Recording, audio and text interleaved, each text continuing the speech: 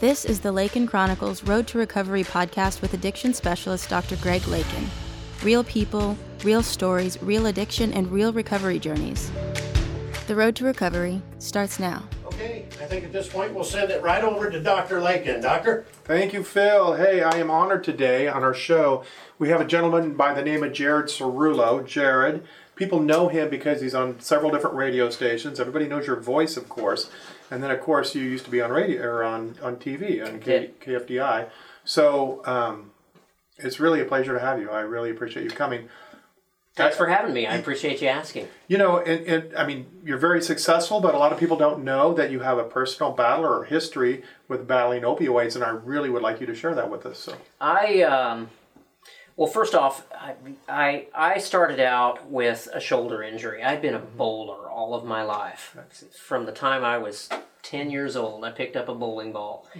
And loved bowling and was pretty good at it. But the downfall was it pretty much tore up my shoulder by the time I was in my mid-30s. And so I started seeking some pain relief when, I would say I was 35, I'm 45 now, and in my mid-30s, I really started having some bulge disc problems, and, I can't remember the names of everything that was going on, but... pain pills were given out pretty freely 10 years ago. Yeah, all you had to do was go to the doctor and ask. And, we even discussed surgery, and surgery was ruled out. It wasn't bad enough, but ultimately, to tide me over to get things better was, opiate, Lortab, hydrocodone, whatever, it's all... Whatever and that was back in the day when providers were told, hey, we weren't treating pain adequately. We needed to up our game, so to speak, so people didn't have any pain, basically, is what the message was. So, to fast forward a little bit, before I know it, years are going by, and I'm taking more and more and more and more opiate. And, in my mind, I think I knew there was a problem. I knew that this couldn't continue, but you don't tell yourself that, you tell yourself that if you're hurting, you don't want to be hurting anymore. And so, and I even talked with my family doctor about this, but like you said, it's, there was never any concerns with addiction or whatever, there wasn't. Right. And even if I knew it in my mind that, if I tried to stop and couldn't, either because of withdrawal setting on or hurting, one or the other, you always fall back to taking more. People don't realize how fast that tolerance builds up, especially young males. Right. And I started out with, people who are probably watching this video know, you start out with Lortab 5s, right. and then you work your way up to 7.5s, and then you work your way up to 10s, and then by the time, years go by, you're taking 2 10s in the morning and 2 at night, and it's a never-ending cycle, unfortunately. Talk to people that get up to 30 or 40 10s a day. Yeah. And I think, what is that doing to their liver? What is that doing, but... And I thought about that all the time, it's like we were talking earlier, is a user or an addict, when you start investigating these things, you get on the internet and you start looking about, you educate yourself, people know what they're talking about, they know how to talk to their doctor to get more, and I started investigating on my own, and so I learned so much just from the internet. It's readily available. All that information is out there. So I'm amazed. The people that have been overtaken by addiction, very bright, very productive, hardworking, and it sneaks up on you. There's no doubt. Is it with you? Was it more that the pain was so bad at first, so then you would take more to compensate for the pain? Yeah, for a large part, it was. Well, like I said, I was a bowler, so if I was done bowling league at night, and I would bowl 3 or 4 leagues a week, and I was a pretty hefty bowler, and so at that point, when I injured my shoulder, and it was always I would have to feel better to go bowling, and then afterwards, you know, a few hours later, you'd hurt, and you'd need some more, Right. you know, the pain. And ultimately, I quit bowling. I haven't bowled for 5-6 years now, and But pain meds can be a quick fix, right? If you're Right. an athlete It makes or sense. you're working in very physical situations, I mean, Yeah. you've got to get through your day and, and you've that got to was get on to the next that day. was another part of you know, after in 2013 I had lost my job, and it wasn't due to anything, any of the pills that I was taking or anything, but when I lost my job, I had to turn to manual labor for a little while. Oh, right. And that made Yeah. things worse, you know, and so it was one problem compounded by another, and before I know it, you know, 7 years goes by, and I'm taking 100 to 150 milligrams of Lortab a day, and it's not doing anything anymore. Right, that's just to so- feel normal at that point. and that's to feel yeah. normal. That's not to get the, you know, the not the hallucinogenic. That's not the word Any that kind I'm of looking euphoria, for. The but- euphoric high. But it's not even there after a while. No. You can't take enough, No. or yeah, No. it's a common theme. It's a Yeah. common story. And so then, what did your life become when you had to have 10 or 15 a day, or you had to get money for 10 or 15 a day? Yeah. What happened next? Life. It began kind of taking over my personal life and my professional life, and to where I couldn't feel normal. I couldn't function without having enough opiate in my system. And again, it was just to feel normal to get up and go to work. It used to be that in the beginning you would take enough to feel good and go to sleep, but then it became you had to take enough to feel normal and get up and go to work in the morning or whatever. So it became a hugely burdensome in my personal life. And all consuming for your entire day is thinking about Yep.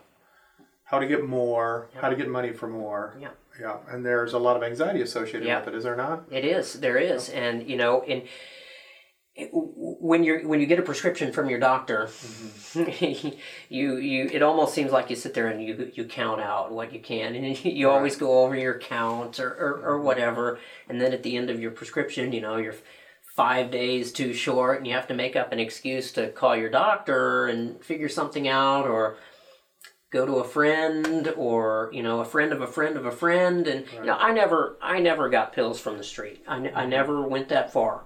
A lot of people do and have, and that's another part of how it just consumes you. You know, You make a good point. It makes you do things you normally would never do, but for the fear of withdrawals, or but for the fear of running out. So, no. And I talk to people all the time as well that maybe it was a friend, but it could have been a family member. It could have been, like you said, off the street. So you were smart enough to get help before it came to that point. Yeah. So that's good. So what was your next step, or when did you realize that it was time? I realized it was time. Let's see, I went through this for about 7 years, and I realized it was time probably 5 years into it. So I went another 2 years Right. still struggling, and at that point in time, this was probably, you know, this was a few years ago, and this was kind of before Suboxone became Right. a big thing and really had advanced into the market. And it's been a lifesaver. It's been a lifesaver to me. I mean, I can't tell you how much it's helped. I mean, it's gotten to me where I'm, you know, normal. I feel terrible saying this, but you know, you're a normal functioning adult, and it gets you back into a system where you're not relying so heavily at all on. Right. And did On you the opiate. notice, I mean, I use buprenorphine and Suboxone products. I mean, I use those products for several patients, but I mean, in addition to stopping withdrawals and helping control cravings, maybe did you notice mood stabilization or a mind shift back to kind of normalcy? Yeah. Did you notice that a lot of the anxiety or something was going Yeah, on? absolutely.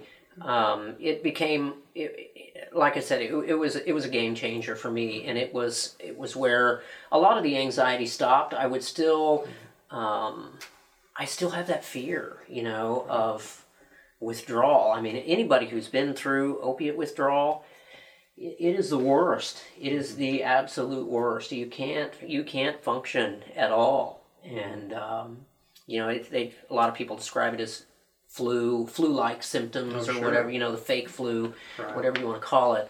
But man, it's agonizing. I've talked to people that they didn't know, actually. They thought they had the flu the first time. And I noticed an uptick. I noticed an uptick in the withdrawal symptoms throughout my ordeal and my stage. Early on, if I would run out, not only would I be in pain, but I would notice anxiety, and it was more of a jittery. I couldn't hold still. You get the restless leg syndrome, and you can't sleep, insomnia, but anxiety for the most part. Right. But then as you progress, as you take more and more and more over a long term, then it becomes diarrhea and upset stomach and headache. It becomes so much more.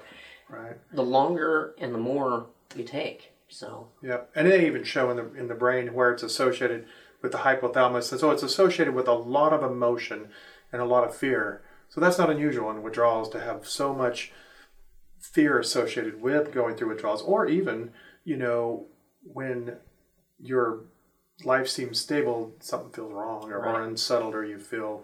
Did you feel even when you, now that you're stable? Do you still have times where you feel like something's not quite right, or have you figured out how to get through that? Not nearly as much anymore. I'm at a point where and a lot of it was mental. I think it's not only was it physical addiction, but it's a mental addiction as well, and that's a heck of a thing to get over. And I don't go through that anymore. I don't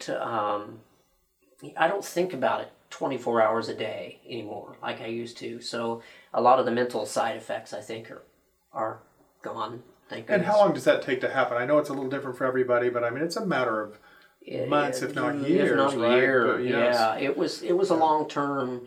It was a long term thing, but through the buprenorphine, it was more of a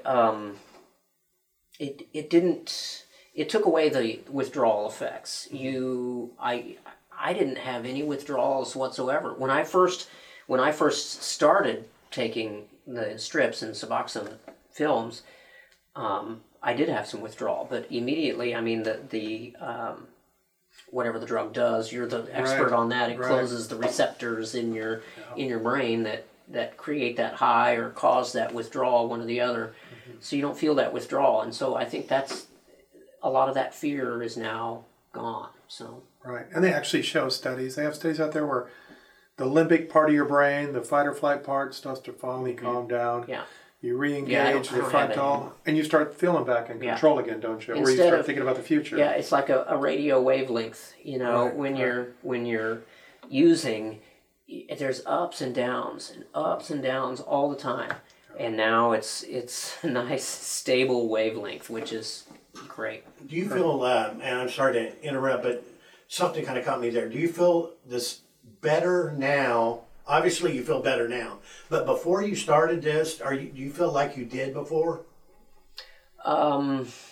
Before I started with Dr. Lakin? No, the addiction. Right. No, like I said, it was a lot of mood swings that would go along with it, and but no, I don't feel any worse. No. So you feel kind of like the same? Yeah. But you're right, Phil. A lot of people that come or have addictions, they had a pre-existing anxiety disorder, even bipolar, even depression, but not everybody. And certainly you have to control the mood disorder if it's there to get people to get off and stay off. But with you, I was never on anything. I've never done any drugs other than this in my life, other than, alcohol, drink socially and occasionally, but no, I've never. Yeah. I was always the goody two shoe of the family. Well, this shows you right now that professional as Jared is, that it could happen to anybody. Yeah. No, and like so many, it started with legitimate pain. Yeah. And it can get away from you so fast, and so I think healthcare professionals are much more tuned in Yeah. to the dangers, but there was a time there where... And there was a time when the pharmaceutical companies were denying the problem or denying what they knew about these drugs too. That's exactly right. You know, we even had going to the VA. We had it where that they were prescribing back, you know, just a few years ago, but 250, 300 at a time. Yeah. And because it was just thought that that's what was needed. And, Right. that was, you know, before I got my knees done, but they had talked about that when I was at Oh, VA. yeah. We were all told in fifth vital sign, and hospitals, you know, made sure that pain was controlled. Yeah. And we didn't have use a lot of other modalities. We didn't have that. And to some effect, the hospitals seem to still be that way as well. That's the first thing they ask you: what's your pain? What's your pain level? Yeah. What's your pain level? You need some morphine, whatever. And it's not quite like that, but it's always what's your pain level. Right. And I had a hospital stay probably a year ago with a pancreatitis attack, and that was as soon as you go in, what's your pain level? You know. And I think there's a new awareness now where you're not supposed to be free of all pain like Right. they used to. That was the expectation, but certainly, you know, get you to where high functionality. Right. And so, but I also, I mean, this is a very powerful story, and I appreciate you coming in and sharing it with people. You certainly don't have to, but I mean, nothing is more powerful than a successful story. You know, somebody that's been there and with a lot of courage, I might add, and some grace, you've conquered it. Now, what's it like on the other side? My life has changed. I don't completely for the better. I don't think about it. It's a 20 when you're in that hell. It is a hell. And when you're in that, especially when you know you're running out and you have to get more and you have to come up with a reason to get more, or you have to find someone new who has some in their medicine cabinet. Yeah.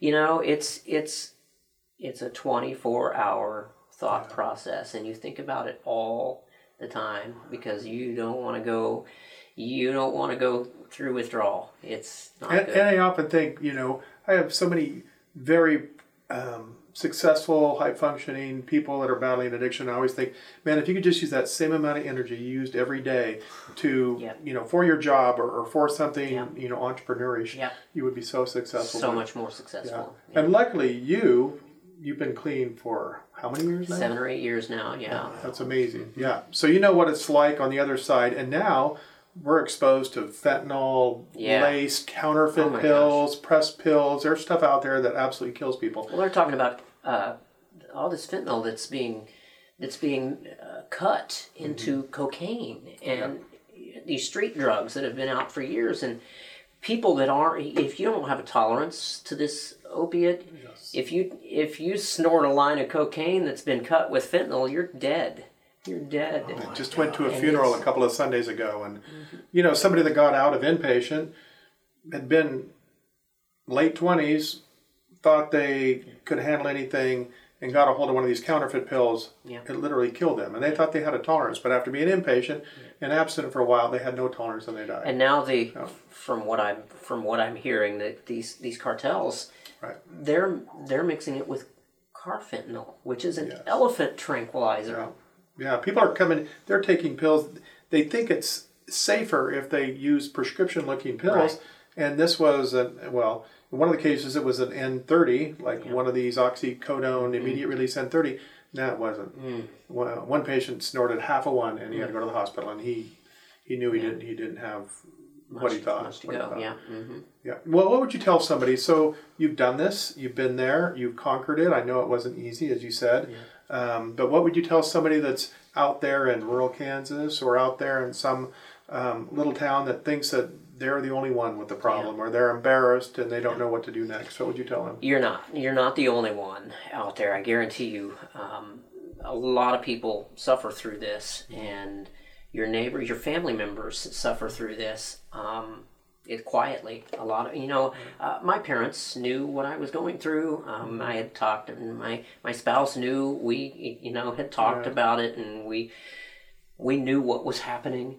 But that didn't make it any easier. They don't always know how to help you. Right, they don't know how to help. They don't know what to tell you, and if they're anything, that makes it worse because they're going to help you get what you need. Right. And mom and dad cannot tell you no, unfortunately. And it almost becomes an enabler. Mm-hmm. Yeah.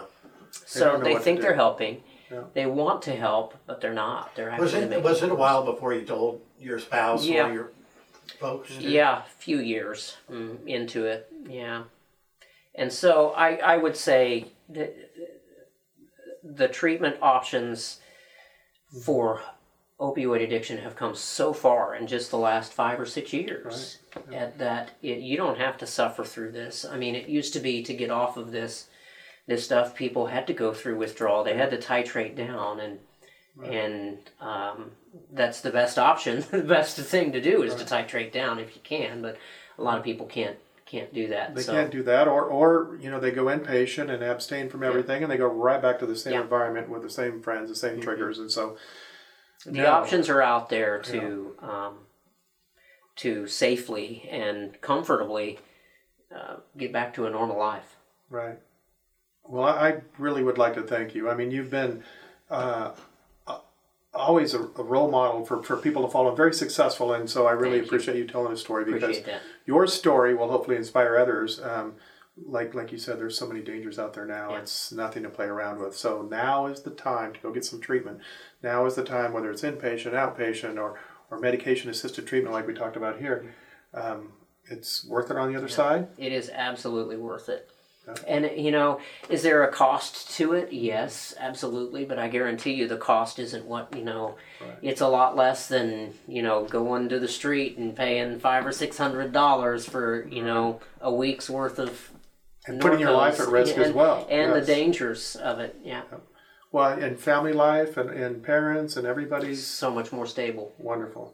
I appreciate you telling your story. That's cool. Thank you. Really nice. Yeah. Well, thank you, Jared. Thank you for telling us. Thanks for having me. Nope, it takes some courage, and I bet you save some people. Yeah. All right. Well, thank you. You're welcome. All right, I appreciate it.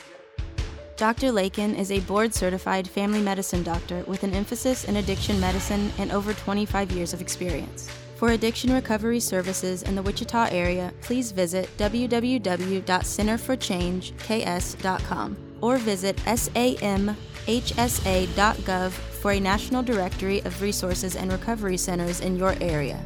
You can also find these links in the podcast description. Thank you for listening to the Lakin Chronicles Road to Recovery podcast. And remember, you've got this.